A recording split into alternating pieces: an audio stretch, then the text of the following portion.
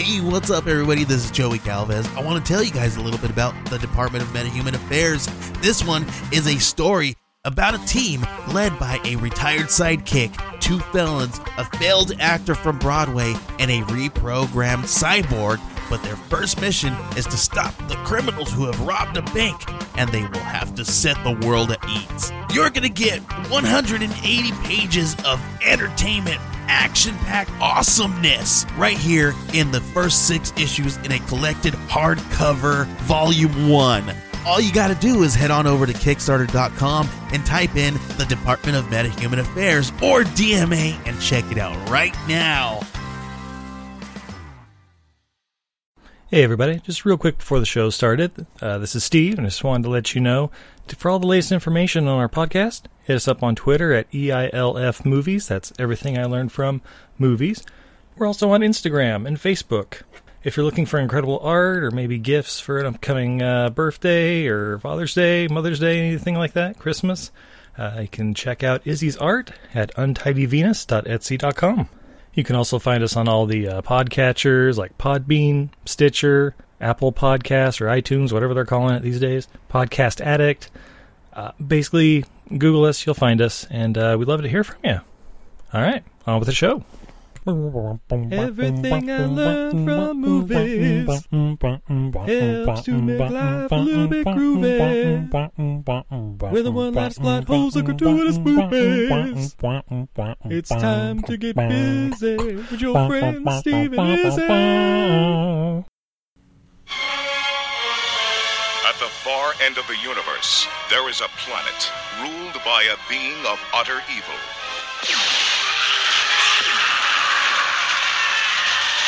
And there is only one man who dares challenge him.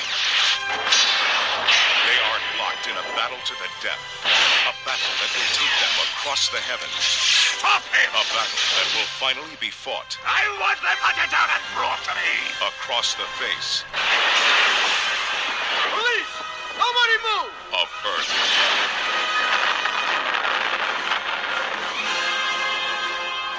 I think I'm gonna need some backup. Can you show us the way? Of course. No.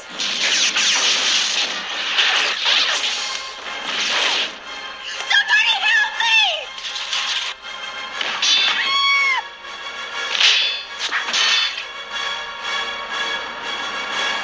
From a distant galaxy, they have come to Earth. Dolph Lundgren as He-Man. Frank Langella as Skeletor. Only they have the powers to be masters of the universe. Live the adventure.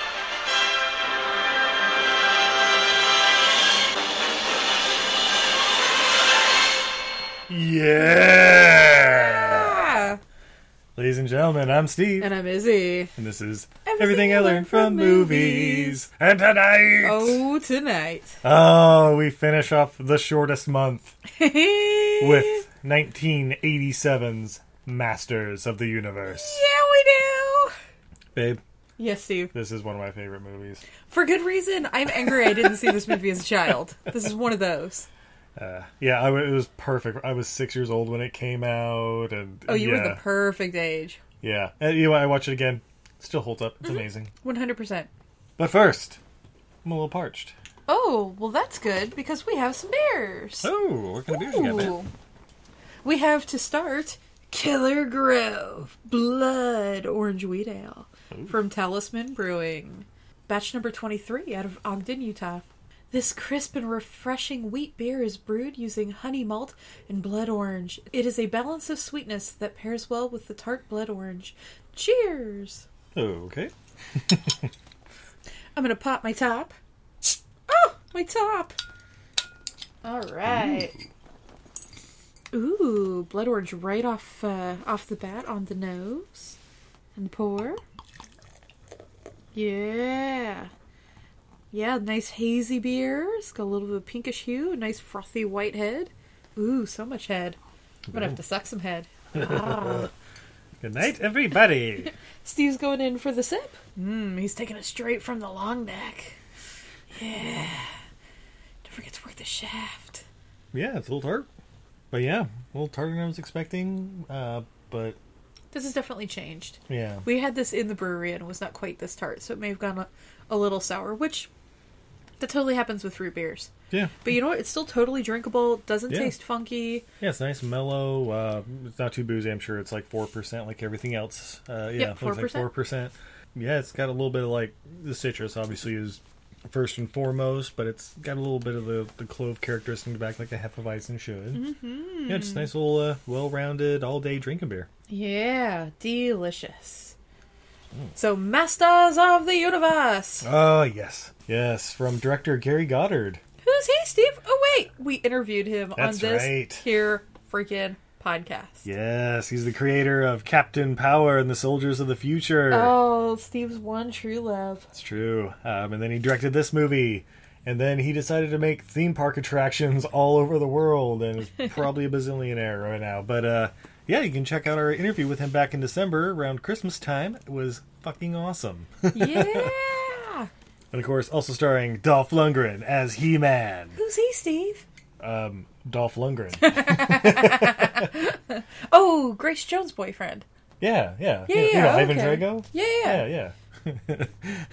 Also, Frank Langella as Skeletor. Oh, yeah. Oh, my God, he owns it so much. Yeah, and Courtney Cox is in this movie, as well as Meg Foster, James Tolkien, and the reason for being part of the shortest month, Billy Barty as Gwildor. Yeah! Is this his second or third appearance on this here podcast? I think it's his second.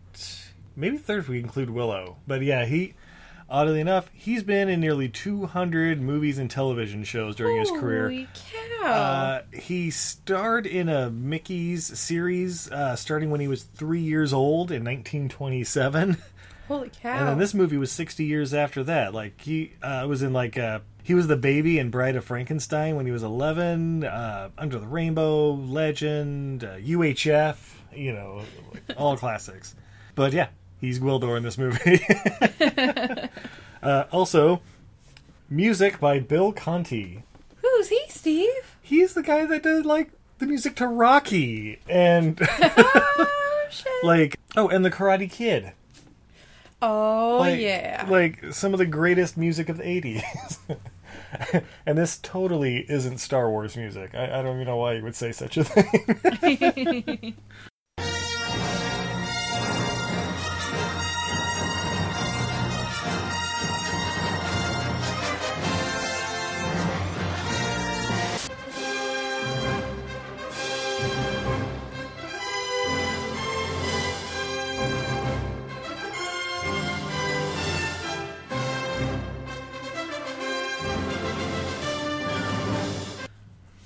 But we start off, and we know we're off to a good start with the Canon Films logo popping up on the screen. Oh, yeah. Sadly, isn't this the movie that put them under? Between this and Superman 4, possible future episode. Shit. I think between the two of them, that basically bankrupted them. They had made some great profits, and then they put a lot of money into these two to kind of take it to the next level and be the next big Universal and stuff like that. But it totally ruined their thing of sponsor one movie by having the other make one movie with the money they got from selling the movie right after it. Yeah. Yeah, it totally is not a pyramid scheme. I don't know why you would say that. Totally not. So then we get a little backstory about the planet of Eternia and this evil guy Skeletor who's taken over control from the sorceress. And I did not realize that He-Man lived on another planet. I think I just figured it was another dimension. Yeah, it was a completely other planet. And unfortunately, because they were running out of money, this doesn't take place on Eternia too much. Oh, it totally does. It just only takes place in the temple. Yeah, of in one stage the priestess, setting. Yeah, which is a gorgeous stage setting. Oh yeah, totally. Yeah. By the way, I'm pretty sure that temple. I know we're going to get to it, but designed by the same guy, the ape builders from Planet of the Apes, who designed the museum. Possibly, yeah. Well, all the designs for this movie by Mobius. Yeah! Jean Girard, a.k.a. Mobius. Did the character designs. So, those of you out there may be going, Izzy, who's Mobius? Have you ever seen a little movie called The Blade Runner? Have you seen a little movie called Alien?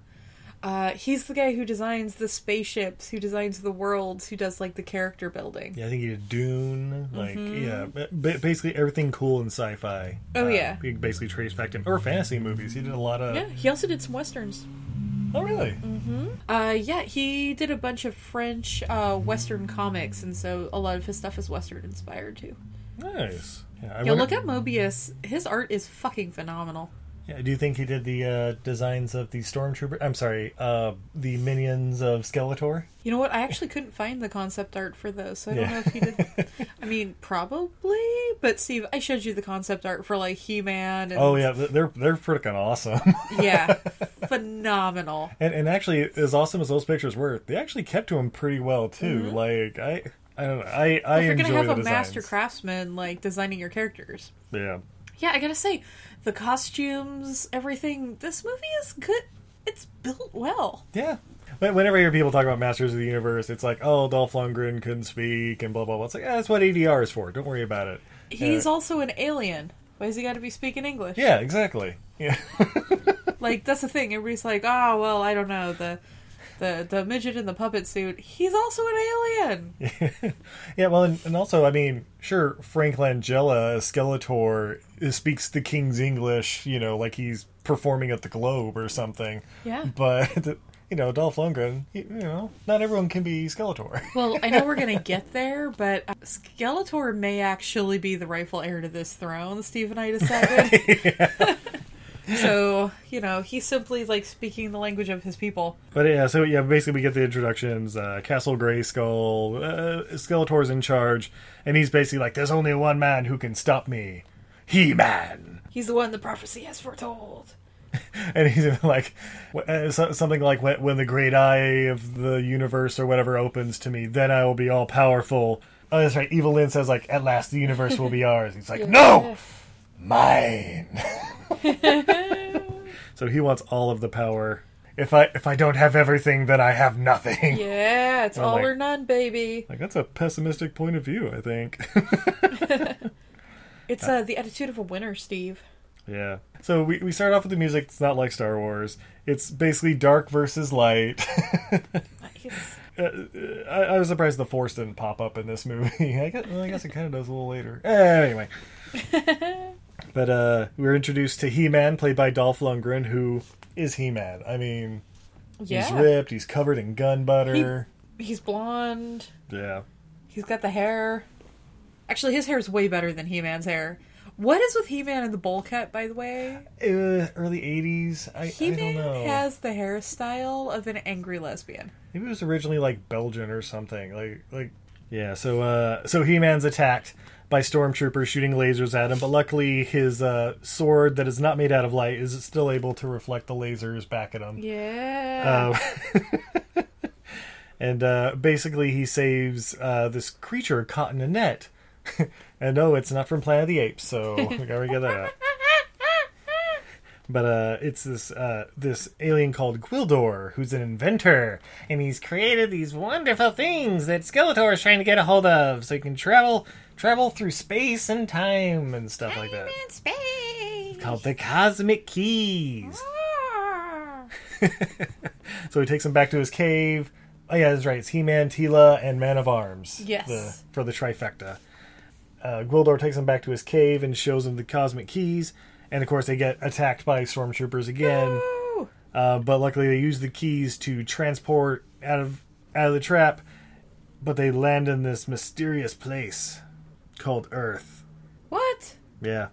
What? Yeah. Not Earth. Oh, that's right. No, yeah, that's right. They go to the castle to try to free the sorceress, and then they get attacked. That's right. It's like, yeah, with the Cosmic Keys, we can go in and free the sorceress and get her out of there. But, you know, it ends up being a trap. They attack, and they're, like, pinned, but they're like, we have to escape through the portal. And he just randomly starts typing in numbers. And when they go through, they end up on Earth. Yeah. That's right. Well, basically, during that time, we found out Skeletor already has a key. So there's, he copied it. I guess there's two of them, yeah.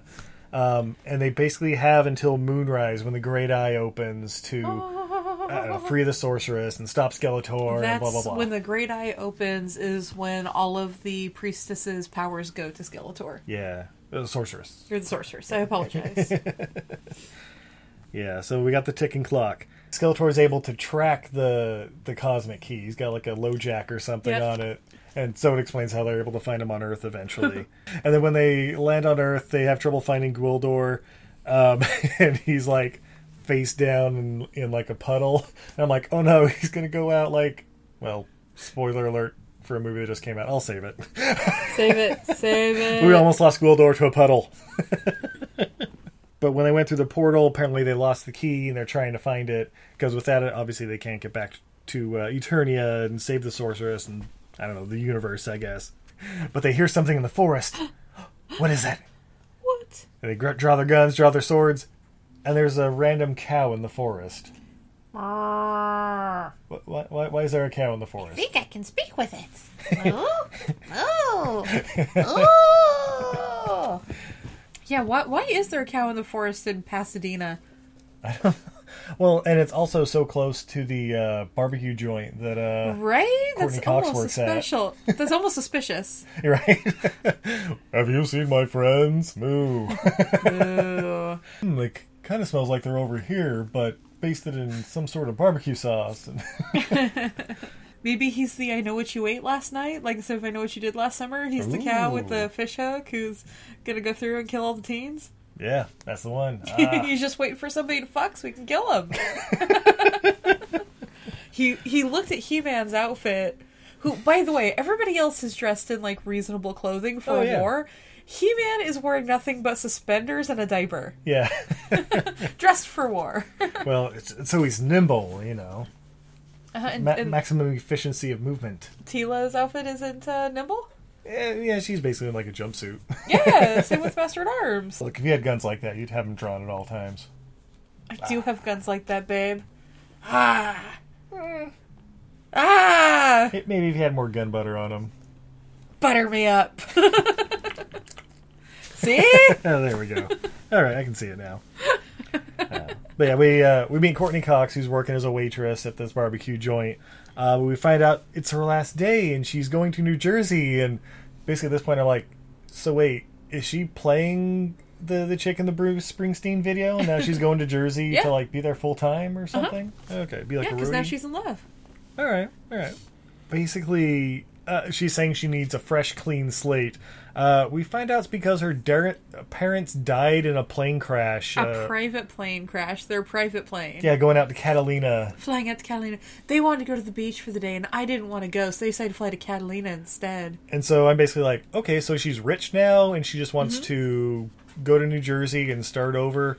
She also has a boyfriend that she's been going out with since like middle school. Yeah, for like 4 or 5 years. And her she's friend's 18. like, if you don't marry him, you're going to make the biggest mistake of your life. And she's like, I just have to get away from everything. That includes him. Yeah. By the way, I leave for the airport in like 45 minutes. Where is he? He's my ride. Yeah. Basically, he has like 3 hours until my flight takes off, and he's like, oh, so you'll be able to come and check out my sound check before you go?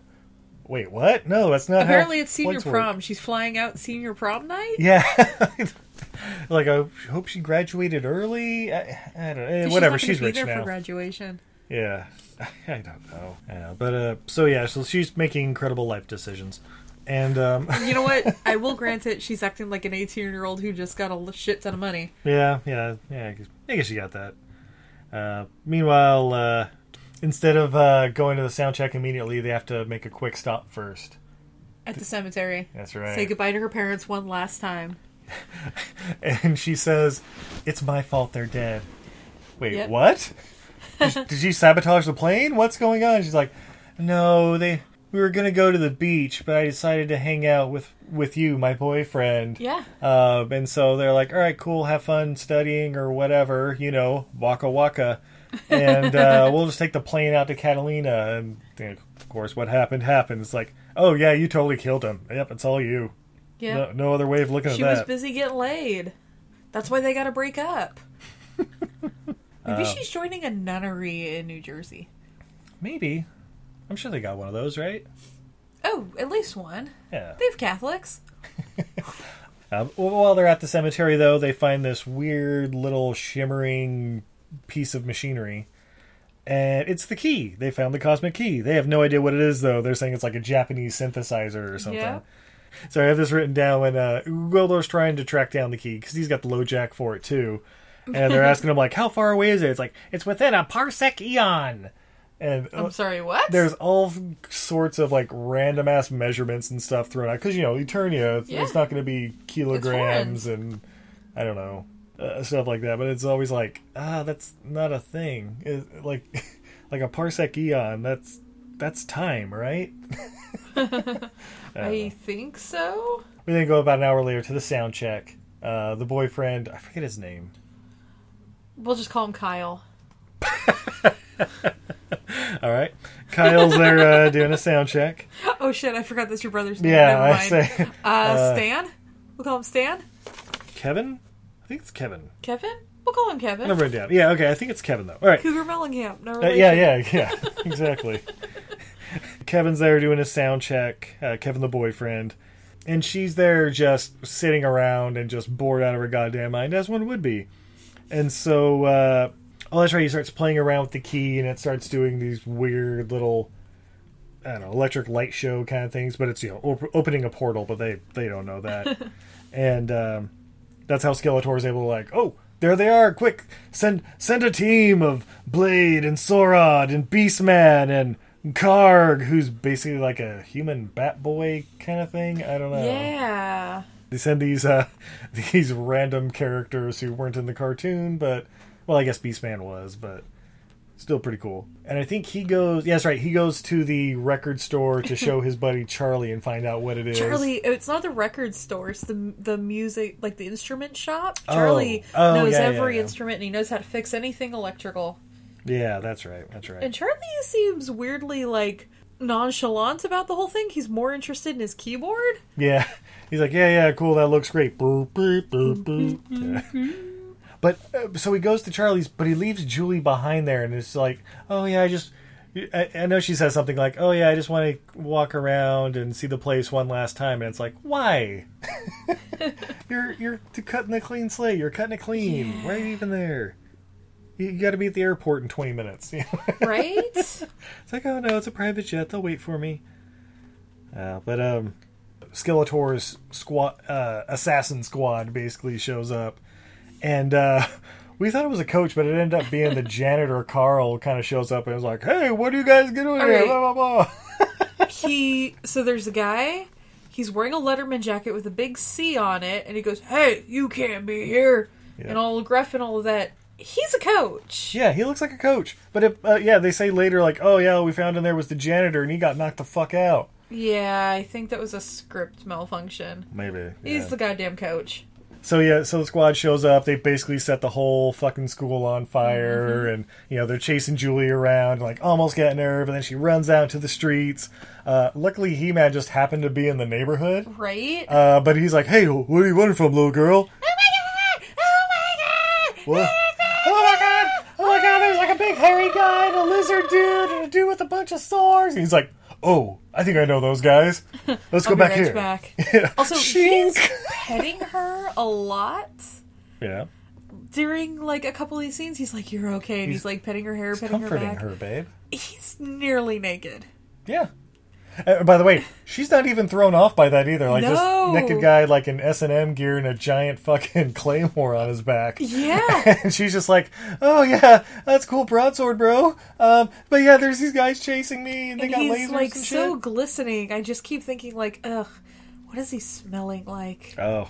He's been fighting a war in the Eternia Desert wearing just a leather bikini bottom. Yeah. Ugh.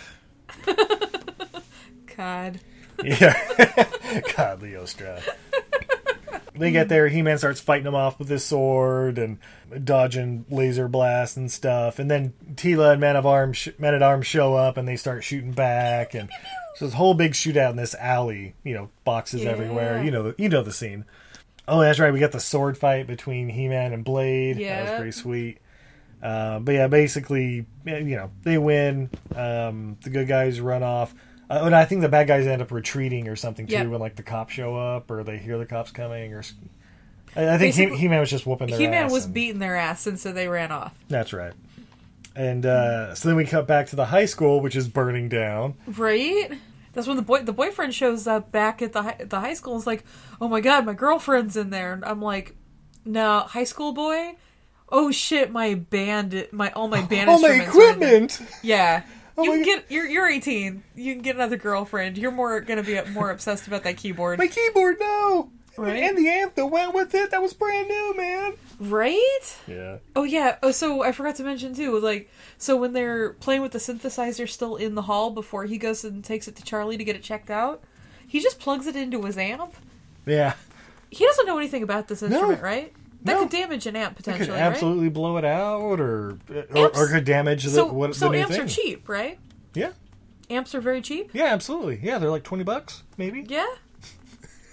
Amps aren't like the most expensive piece of equipment that most musicians have. Probably. I don't know. I'm not a mathematician. Mathemusician. A Mathema Jesus. A mathema-Jesus. What's that got to do with anything, Steve? I don't know. I just like comparing myself to our Lord and Savior, Godzilla.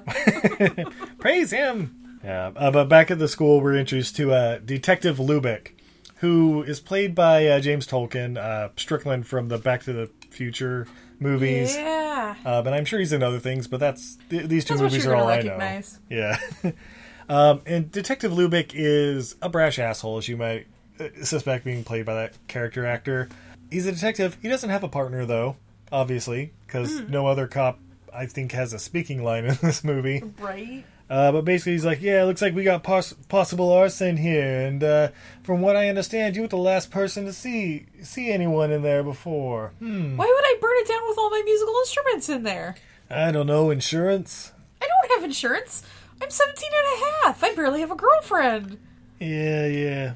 Alright. I don't need insurance to drive my van yet. And it's not even my van. It's my Uncle Dave's. Well, you're still the number one suspect, so Why? I'm gonna throw you in what jail. Possible? Or ask the coach. I'm sorry, I mean janitor. We demoted Coach Carl. him. We demoted Coach Carl after that incident. Yeah, Now after, he's the janitor. of which we don't speak. All right, that's right. And Gwildor steals a Cadillac, Yeah. and does some upgrades and stuff to it. So it basically just has a lot of flashy lights and a rocket booster on the back. And automatic doors. Yeah. Oh, that's right. Yeah, the automatic door is kind of cool. Oh, yeah. So then we go back to Castle Grayskull, and the assassin squad's there. Yeah. And they're basically like, they had reinforcements. They completely destroyed us. We were simply outnumbered. We had to retreat and, re-strategize. And Skeletor says, "You have failed me!" And zaps Sora, the lizard dude, and basically vaporizes him. Basically, he then volunteers Evelyn to be the leader of the group now and go to Earth and take care of business. Gosh, where do they go now? That's right, they go to Julie's house.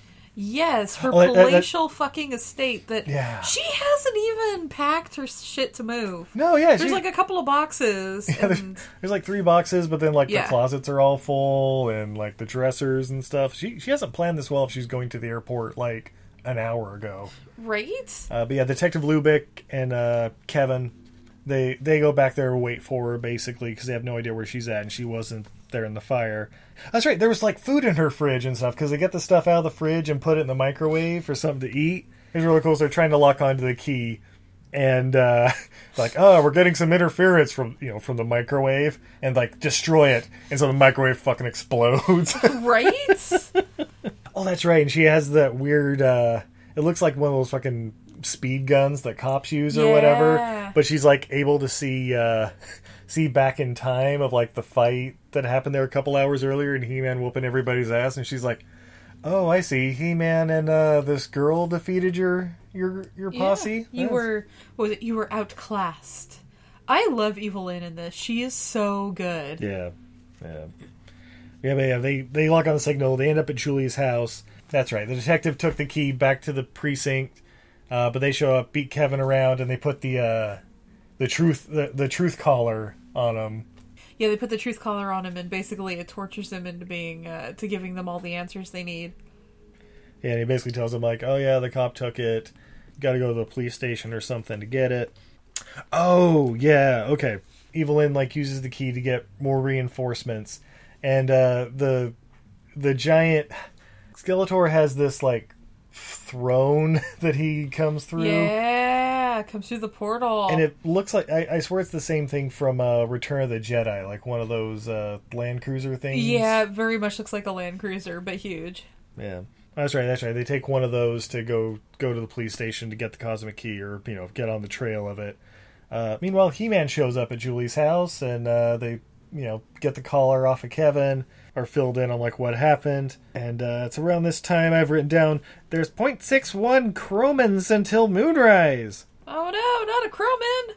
Which I assume is 4 to 6 hours? It's a dictation of time, Steve. That's what a Croman is. Well, thank you. How long is that in Earth time?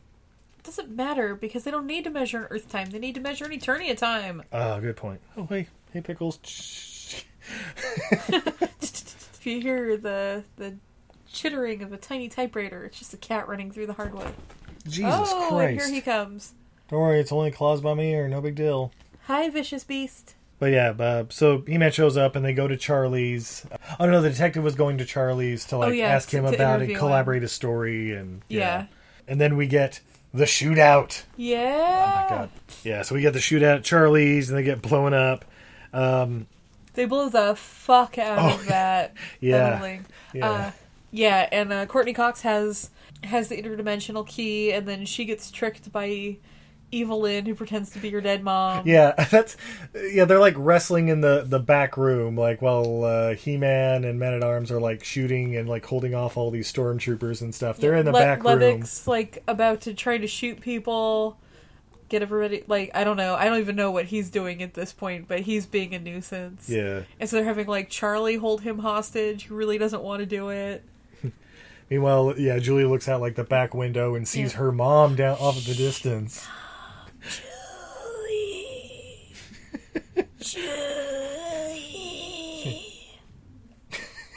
She's not a zombie, is she? Slightly more angelic than that. Figure if that were the case, she'd be like, no, fuck that, she's dead, I know that. Yeah. But basically she goes and oh mom, I missed you. She's like, yeah, that's sweet, dear. No, I'm totally alive. Your friends have been helping us. We're just trying to find that thing with all the blinky lights. Do you know where it is? Can you bring it to me? And she's like, I've got it. It's right here. Oh yeah, and she runs in yeah. Oh my god, you guys aren't gonna believe this. Grabs it and just runs out. And they're like, Julie, what the fuck are you doing? Julie? Of course, at that point, if she came in and said, hey guys, I gotta give this to my dead mom, you think they would stop fighting? Wait, what? Evil wins that battle because Julie is fucking stupid. Yep. She takes it to her mom, and her mom's Evil Lynn, using some sort of cloaking device or magic. I don't know what. Steve, if, I don't know, you walked out of work one day and your dad was waiting there and said, Steve, I've missed you so much. Can I have your paycheck now? No. But I'm your father and I've missed you. I'm not so sure about that. I had to fake my death and hide from you for your own good. But I need your paycheck. I'm pretty sure that's not true. Just to be safe. Stab. No. Just want to make sure you're not full of tiny people. Aha, your blood's green. I knew it. But yeah, basically with the new cosmic key, Evil Lynn opens up the door and Skeletor comes through in his giant throne ship. And there's a bunch of guys on hoverboards and Definitely stuff. not to the March of the Emperor. No, not even a bit. Oh, that's right. The Air Centurions, they're called. The guys on the hoverboards. Oh, yes, the Air Centurions. I'm not gonna lie, that's probably the weakest graphic of this movie. Yeah, it doesn't really go with physics and stuff. It's obviously just kind of green screen. Right. Yeah, it's still, I enjoyed it. Oh, yeah. And He-Man is fighting them off and hops on one of the hoverboards and goes rounds. Every time one of them gets hit, though, the Air Centurions just fucking explode like fireworks. So, here, I'm wondering, since they kind of defy gravity anyway, are they maybe robots? Are they not people? Maybe. Are they droids?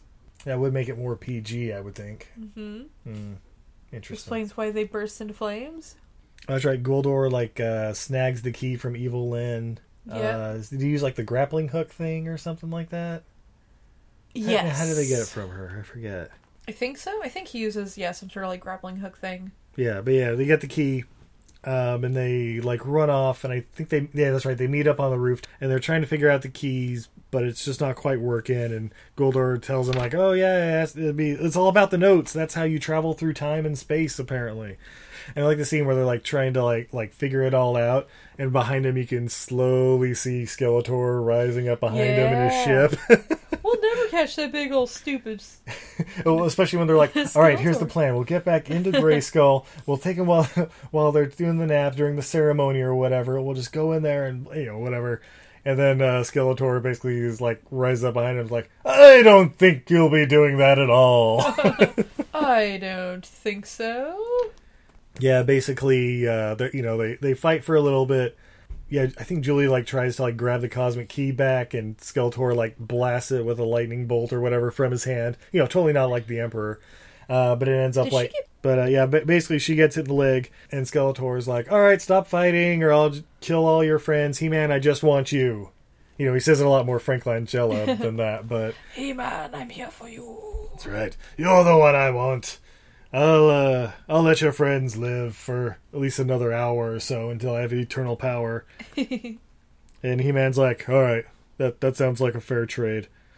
And so he basically, they cuff He-Man with their space cuffs and take him back through the portal back to Eternia, leaving the rest of them there on Earth. And the cosmic key's been scrambled by one of Skeletor's lightning bolts, so they can't just use that. It's a little shorted out, and it's deleted all its memories. They need a keyboard, and they need a master musician. That's right, a master songmaker. Yes. Luckily, Kevin is a master songmaker. And here, you just needed to do the thing it's been doing for the last 3 days. Yeah. Oh, I can do that. Do do do do do do do do do do, something like that. But Kevin's not confident in himself. He's like, "Oh man, I'm not a master songmaker. I'm just a dumb high school kid. There's nothing unique about me." Like, there's only one of you, Kevin. Only one of anybody. You're a unique, special snowflake, just like everybody else. But what if I'm not? But what if I'm not? Gwildor's words of advice. Yeah. Meanwhile, back at Castle Grayskull, He-Man is shirtless and tied down and just ready to watch the Great Eye open. Skeletor, saying there's like, "Where are your friends now, bitch?" By the way, okay, so Frank Langella in this movie, fucking amazing. Every single line of his is like Macbeth. Like he is selling that shit, and it's under all that makeup to kind of look like his face is a skull. And like robes and whatever, but yeah, and oh my god, he has so much face makeup on, it's crazy. Where is your strength? Where is it gone? Look at your precious sorceress. An old crone, weak, withering, dying. Are you ready to kneel now, proud warrior? The moon rises to its apex. Do you hear? Huh? The Alpha and the Omega. Death and rebirth. And as you die, so will I be reborn. But basically, he's got He-Man's sword now, and he puts in that sword lock thing. Yeah. He's like, "All right, before this happens, I want you to kneel." He's like, "I'll never kneel to you, Skeletor." And he's like, "All right, where's the whip boy?" And they get that laser whip and just start going roots on his ass. Just whoosh, whoosh. Oh, that's right. Meanwhile, back on Earth in the park, they're still trying to figure out. They've hooked a keyboard up to the key, and so they're trying to figure out the song. Yep. And that's when Lubick shows back up, and he's like, "I thought I'd find you guys here in a random ass park." He followed the Cadillac. Charlie went and got them a keyboard so they could make the noises. Oh, that's right. And he saw it passing down the street. That's right. Yeah, and Courtney Cox is dying of bubbly leg disease. That's exactly what it's called. We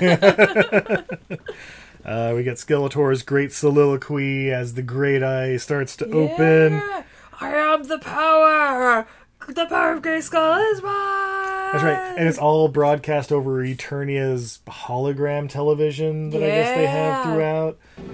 I, Skeletor, am master of the universe.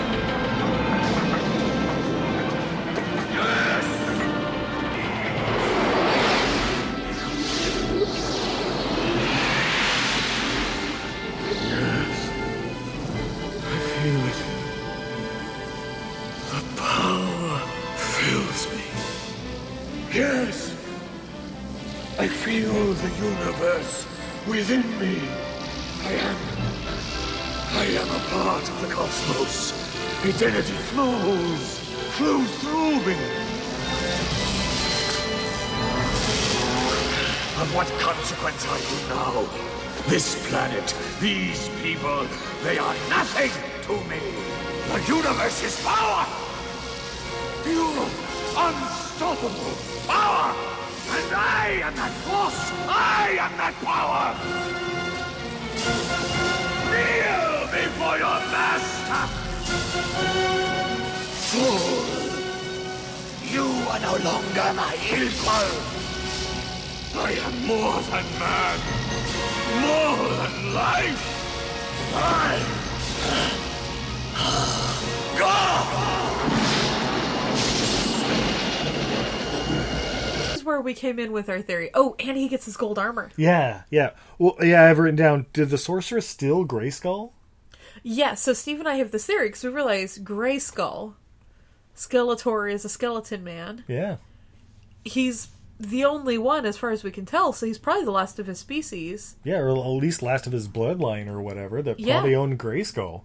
Yeah, so, like, there's all kinds of different species. So, like, they already mentioned that, like, the little inventor guy is whatever the hell he is, a Gweebelek. Yeah, Gwildor is a Barcolian, or I don't know. Yeah, something. so we already know there's different races on this planet. Skeletor is part of the skeleton race. It would make sense they built Grayskull. Yeah. He is really, I think, just reclaiming his birthright. Yeah, maybe the Sorceress led like a coup uprising or whatever and just took over. Yeah.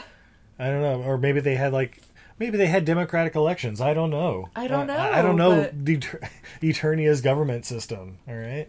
I do feel like, though, that it was taken from the Skeletors. He was just reclaiming his birthright. He is. I mean, he's the only one who got magic armor when the eye opened. That's true.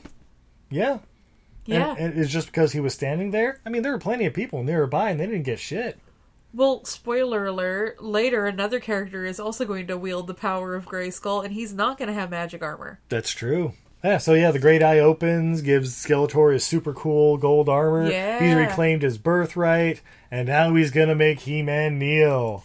Yeah. But then, boom, the friends from Earth show up randomly in the middle of the ceremony because they finally got the key to work.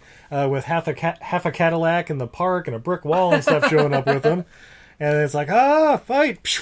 All the lasers and shit going. So they're so lucky they ended up with this very defensible position. Yeah, it's very lucky for them. So, He-Man's able to break free, and he gets the sword out of the lock thing, and he goes, I have the power! Holding the sword aloft over his head. Waiting for! We also find out Gold Skeletor apparently has laser eyes now. Laser eyes Skeletor. Yeah, another character who's going to wield the power of Grayskull soon doesn't get laser eyes when he wields the power of Grayskull. That's true, he just has the cool sword. Which is the sword that Skeletor already has, his birthright. So Skeletor and He-Man must face off for their final battle! A man trying to reclaim his birthright, and another man trying to help the Sorceress and prove himself to be a great warrior. And they fight, and it gets super dark, and it's very backlit, and lo and behold, there's this bottomless pit thing that doesn't look at all like anything out of Return of the Jedi. I don't know why you would even say that. During the fight, the sword breaks Skeletor's staff, and apparently he forgot he had laser eyes because he doesn't use any of his powers. I guess once the staff is broken, he lost all of his powers. He does power down. Yeah. He can no longer Kamehameha. Pew, pew, pew, pew. But yeah, basically, he gets thrown down the bottomless pit. And yeah, victory for Eternia and He-Man and the Sorceress and all his posse. But then I've written down, what about Evil Lynn? She ran off during the hubbub. Yes, she did. Where is Evil Lynn? I assume she'd be gathering her forces for the sequel that will surely come when this is a major motion picture hit. So yeah, everybody's like, oh, yay, we're all free. All the stormtroopers have been destroyed, and Evil Lynn's still somewhere, but we got most of them. Detective Lubick basically decides he's going to stay on Eternia and bang 20-something-year-old models, which, wearing a toga all day. Yeah, let's do it. Can't hate on that. Basically, Goldor sets the key to send Julie and Kevin back home. And as she's going back, Julie, screams something back at them, but they get sucked back in. And basically, she wakes up in her bed, and it's like it was all a dream. And she goes out in the front room, and her fucking parents are walking in the front door. Oh, shit. So apparently the cosmic keys can transport you through time and space. Exactly. And so we went back at, a month earlier or whatever before the parents died, and there's, hey, let's go to the beach, or let's just stay here. And well, honey, we've already you were going to study. We've already drawn up our flight charts. No, steals the maps and the keys to the plane and just runs out of the house. By the way, this is how they died. Yeah. They didn't have a map or a proper way to start it, so they jump-started. Dad goes, I've done this 100 times. I can figure it out. She causes her parents' death. She kills her parents again. No. Wait, that doesn't show that part, though. It basically shows her running out, and Kevin is on her way running to her house anyway, so they meet in the street, and they kiss. And... It was all real. Look, I still have the snow globe the goddess gave That's me. right. The fucking snow globe thing. And then they look up into the sky, and they see He-Man glowing like a constellation. I have the power! Roll credits. This fucking movie. I love it so much. Fucking movie. But wait, it's not over. What? Long before MCU was a thing, we have a post-credit scene. What? Yeah. After the credits, which the music... Yeah, it isn't the Star Wars music at all. Wait, what would be... So it's... I'm trying to do the opposite of... Why they didn't. But yeah, at the end of the credits we go to the bottom of that bottomless pit where there's apparently some pinkish red goo, gack or something at the bottom.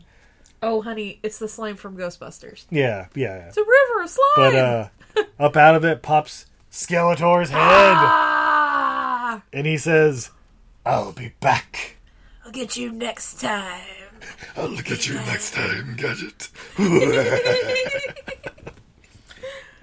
Babe, yes? would you recommend Masters of the Universe? 1000%. Absolutely. 1000. Everyone should own this movie. Like I said, I love this movie, and it's not even nostalgia, I don't think. It's just ridiculous. It's just fucking great. I love it. Just fucking great.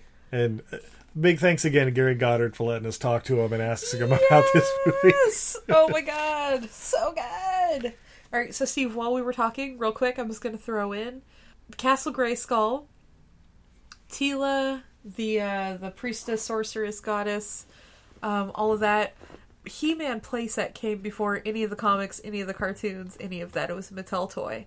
And the idea was that Castle Grayskull was neutral. So on one side, it had the big scary skull, so it could be the bad guy's fortress. And on the back side, it was like a rock fortress that was like warm colors and all of that. And the idea was that it could be whatever you wanted it to be. If you wanted it to be Skeletor's evil kingdom, it could be. If you wanted it to be He-Man's defensive post, it could be. Oh. Also, fun fact, as the action figures, Teela doubled as the goddess / priestess / empress. Really? Yes. Apparently Mattel wasn't sure boys would want to play with a girl action figure, so they made her a warrior, but she also came with, you could swap out her accessories and basically make her a damsel in distress. Interesting. And I know Skeletor also had Snake Mountain, because I remember we had that as a kid. Yeah. Well, we're going to take a quick commercial break, but when we come back, what? We have more beer. What? Fun facts. And what we learned from Masters of the Universe. Hi, this is Johnny C. McGinley, and you're listening to Everything I Learned from Movies. All the best. Have you ever watched an absolutely terrible movie and thought to yourself, what were they thinking? Because we sure have. So much so that we named our podcast after it. What Were They Thinking? Starring me, Nathan. And Brendan. Every other week, we take a bad to questionable movie and unpack it, so you don't have to. And then every other week, we A your cues with our mailbag. Or, talk about whatever. Yeah, no big whoop. No big whoop at all. So that's What Were They Thinking? You can catch us on Podbean, YouTube, iTunes, Google Play, Stitcher, and more. Also, a ton of platforms that Brendan made up.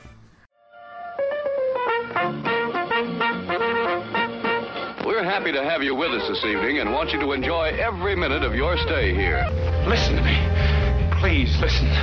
If you don't, if you won't, if you fail to understand, then the same incredible terror that's menacing me will strike at you! Are you ready to enter the Sci-Fi Double Feature Drive-In? Every month we hold a special double feature with a very interesting theme thought up by your host, the conspiracy-loving Elisa, and yours truly, Jarrett the Kaiju Man Wegelin. We discuss giant monsters, little monsters, genetic abominations, robots gone awry, aliens coming to Earth, cryptids, and anything in between. So join us at the Sci-Fi Double Feature Drive-In podcast every first and third Thursday of the month. And don't forget to stop by our snack bar first.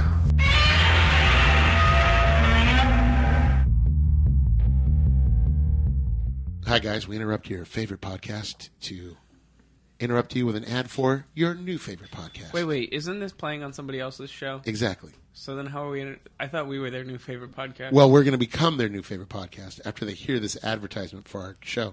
What's our show called, Justine? Superiority Complex. Yeah. Where can they find us, Patrick? Twitter and Facebook. Yeah, exactly. You can go to @SoupComplex on Twitter, SOUP Complex, and you can go to Facebook.com/SoupComplex. But our main page is on Podbean, and you can find us there at www.superioritycomplex.podbean.com. New episodes are out every Thursday. Justine, yes. What do we talk about on the Superiority Complex? Nerdy stuff. Perfect. Don't get all sensual with your voice. Yeah, did you hear that? I heard it. It's a little inappropriate. If you want to hear a little more of that, tune in to the Superiority Complex. One more time, Justine, what do we talk about? Nerdy stuff. Nah, wasn't the same. You tried. Did you ever go on vacation with your family and hope the dance instructor would fall in love with you? No, but I did think a guy with a giant boombox playing Peter Gabriel outside my window in the middle of the night meant true and undying love. Listen to our podcast, Happily Ever Aftermath, where we revisit these movies and it turns out they weren't the best ideas. What were we thinking? You can find our podcast, Happily Ever Aftermath, on Apple Podcasts, Google Play, or your favorite podcatcher. You can also tweet at us at HEAMCAST, Heamcast. And we're back. Oh my god, Steve. Those are the greatest ads that ever added in the history of adding. Oh, she said it. Those are so good, but I'm a little harsh, babe. You got a little something to drink? No, I'm sorry. Oh. Never mind, I do! Oh, yay! Toy with my emotions. We have from Samuel Smith's Organic Chocolate Stout. Malt beverage with natural flavor added. Samuel Smith's Brewing. Tadcaster and Yorks. Okay. I believe Samuel Smith is English. Yeah, totally. Brewed with water from the original brewery well sunk in 1758, the gently roasted organic chocolate malt and real organic cocoa used in this ale to impart delicious, smooth, and creamy character with inviting deep flavors and a delightful finish. This is a perfect marriage of satisfying stout and luxurious chocolate that will lead to smiles and refills. Samuel Smith's Brewing is a tradition in traditional coppers, using a stone Yorkshire squares for fermentation, and ships every bottle from brewery with great pride. 5% alcohol by volume. All right, now try it with an English accent. Oi, oi, then! Hello. Hello. Brewed with water! All right, just off the top. Is that not the British accent you wanted me to have? No, I don't think so. But it's so sexy. One of the sexiest accents, I do say. Oi there, bird. You want to top off? Oh, he scared the cat. Yeah, good. I heard him gonna pop my top. Oh, my top. Oh, yeah. Ooh, there's a bottle cap for you. Ooh, pretty. All right. And the pour. Yeah. Ooh, it's nice and dark. It's got some ruby highlights. That is a pretty beer. Yeah. Ooh, it's got a nice khaki-colored head. Lots of tiny bubbles. Tiny bubbles makes Oh my god, it smells like chocolate. It smells like dark chocolate. Ooh, yeah. It smells so chocolatey. Steve's going in for the sip. Going straight from the bottle. Oh, yeah. Oh, wow. Yeah, that is very chocolatey. Does it taste like chocolate? It totally does. Yeah, it's very malt forward. Holy shit, that tastes like a brownie. Right? Yeah, like a dark chocolate brownie, like with... Yeah. But 5% alcohol, so hey. It's, you know what? It tastes like those Bailey's brownies. Like when people make the brownies with the Bailey sauce. Yeah. Yeah. God damn, that's good. We need to drink this more often, babe. Yeah, shit. I don't think it was that expensive either. To the Bevmo! Not bad for organic. It'll do. Do you have any fun facts? Super fun facts? Because they're fun facts. As a matter of fact, I do. What? So, Dolph Lundgren was contractually obligated to have 3 chances to dub his own lines. Oh, shit. He seemed to do pretty good. If someone else was doing them, I couldn't tell when they switched them out, really. You're going to do this 3 separate times, just in case. You get 3 chances, Dolph. Just take it nice and slow. I have a degree in rocket surgery. I think I can do this. Thought you were Swedish. What's with the Austrian thing? I've been hanging out with Arnold. This is a Swedish accent. I don't know what you're talking about. Flirty. No, that was Icelandic. Oh, that's right. Mattel, the toy company that produced the original He-Man toys, ran a contest where the winner would get a role in the new He-Man movie. But since the movie was already under the gun to be finished in time and over budget, director Gary Goddard had to squeeze in the contest winner into the shoot. The winner, Richard Zapolder, Szpondr, is featured as Pig Boy, who hands Skeletor his staff when he returns from Earth. Oh, that's fucking awesome. Right? Alright, this is one of my favorites.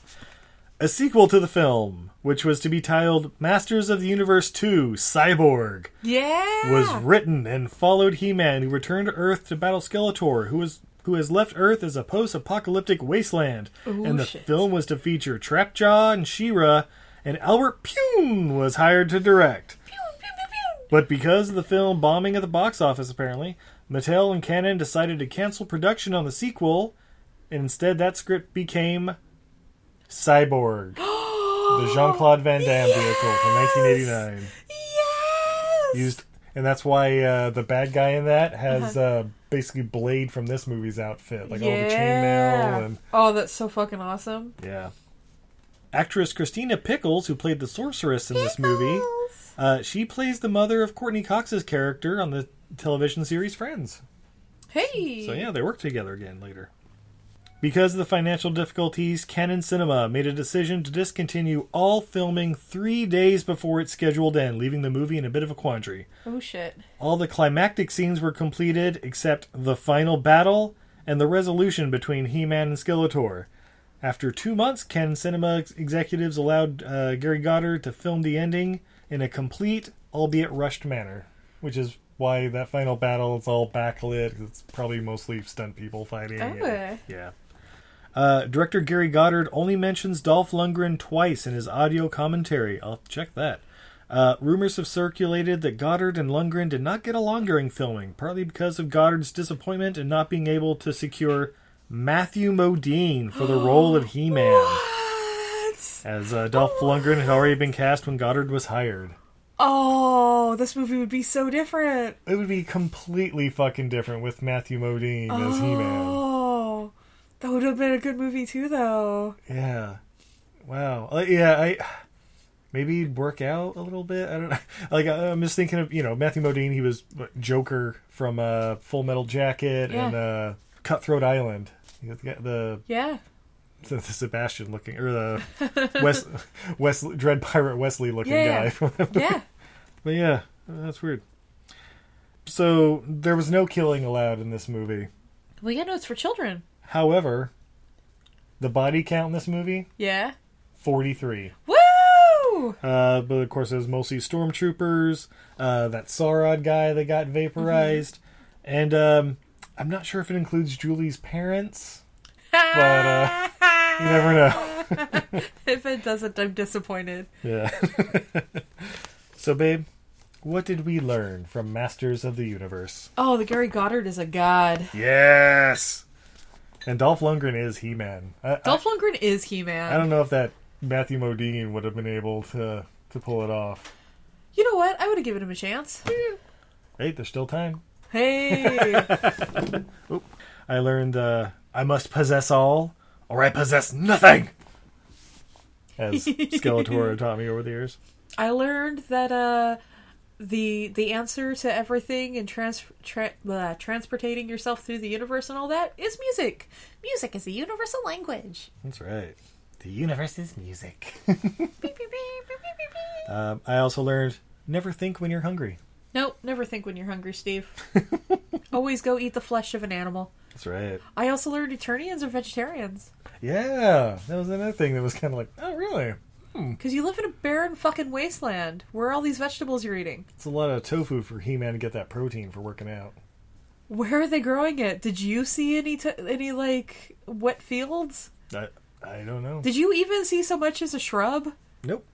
Mushroom farms, underground no. mushroom farms. Yeah, maybe that's it. Maybe in caves or something. Maybe they live off fungus. Fungus. I'm sure they have some sort of protein supplement. Or some sort of protein-giving organism that they can You know what the harvest rocks on are made of rocks. protein?